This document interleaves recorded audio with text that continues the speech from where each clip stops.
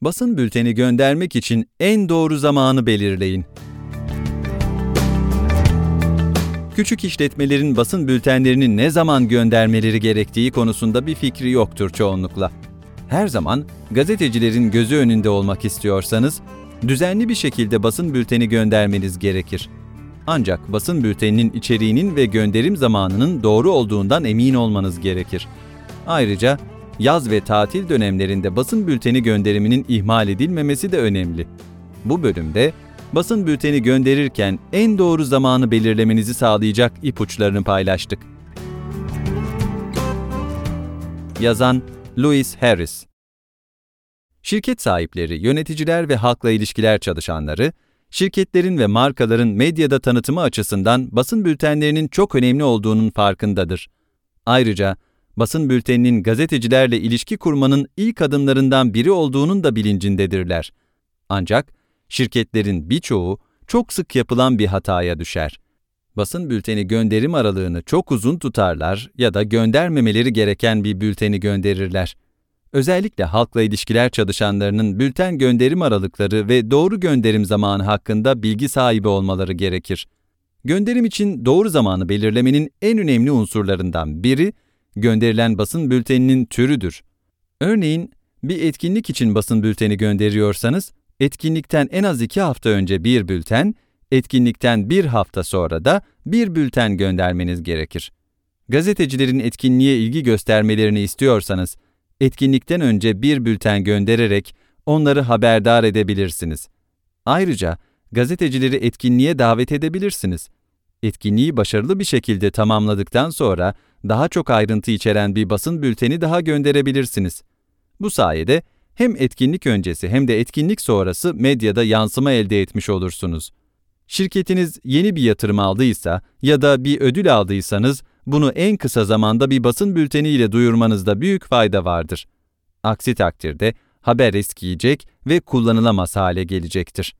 Bu tür bültenler gazetecilerin şirketinizden haberdar olmalarını sağlar. Özellikle sektörel yayınlarda çalışan gazeteciler bu tür haberlere büyük ilgi gösterir. Ayrıca haber arayışında olan gazetecilerin de eksikliklerini tamamlamalarına olanak tanır. Benzer bir durum, terfi eden yöneticilerle ya da şirkette yeni göreve başlayanlarla ilgili haberler için de geçerlidir. Belirli nişlere sahip şirketler, aylık olarak yayınlanan sektörel dergileri hedeflemek isterler. Aylık dergileri hedefleyen şirketlerin basın bültenlerini yayın tarihinden belirli bir süre önce göndermeleri gerekir. Basın bülteninizi aylık dergilerin yayın tarihinden en az 20-30 gün önce göndermenizde büyük bir fayda vardır. Bu sayede bülteninizi yayın planlarına alabilirler. Eğer geç gönderirseniz bülteninizin yayınlanma olasılığı çok düşük olur. Ayrıca aylık dergiler genellikle 3 aylık plan yaparak yer verecekleri konuları belirlerler.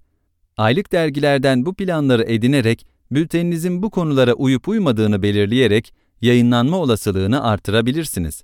Her yıl düzenli olarak gerçekleştirilen bir etkinlik olmadığı sürece etkinliklerle ilgili basın bültenlerini aylık dergilere göndermek genellikle iyi bir fikir değildir.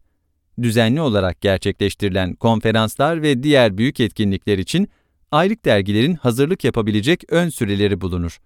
Bu sebeple düzenli olmayan bir etkinlik için basın bülteni göndermek yerine uzmanlığınızı ön plana çıkaran bir bülten göndermek size daha fazla fayda sağlayacaktır. Bu tür bültenleri dergilere en az 1 ay öncesinden gönderin. Diğer taraftan aylık dergiler her yılın başında bir önceki yılın önemli olaylarını işleyen haberler yaparlar. Ya da Kasım veya Aralık aylarında yeni yıla damgasını vurabilecek yenilikleri, öngörüleri ve tahminlerini içeren haberler hazırlarlar. Bu tür içerikleriniz varsa aylık dergilere göndermekten çekinmeyin. Aylık dergiler bu zamanlarda bu tür içeriklere çok daha fazla ihtiyaç duyar. Kısacası yapmanız gereken ilk şey, göndereceğiniz içeriğin ve gönderim zamanının doğru olup olmadığını kendinize sormanız. Eğer doğru içerik ve zaman olduğunu düşünüyorsanız, hiç vakit kaybetmeden bülteninizi gönderin. Sonraki adım. Basın bülteninizin içeriğinin ve gönderim zamanının doğru olup olmadığına karar veremiyorsanız, Faselis uzmanları size yardımcı olabilir. Faselis Growth, halkla ilişkiler çalışanlarına, küçük işletmelere ve yeni başlayanlara rehberlik eder. Faselis'in işinizi kolaylaştıracak özelliklerini Faselis Growth'ta inceleyebilirsiniz. Bu içerik, startup ve küçük işletmeler için basın bülteni dağıtım hizmeti veren Faselis Growth tarafından hazırlanmıştır. Markanızı manşetlerde görmek için Faselis Growth'u denemek ister misiniz? Hemen şimdi ücretsizbülten.com adresine girerek kaydınızı yapın. İlk basın bülteninizi ilgili tüm gazete, dergi, televizyon, radyo, haber portalleri ve bloglara hiçbir ücret ödemeden gönderin.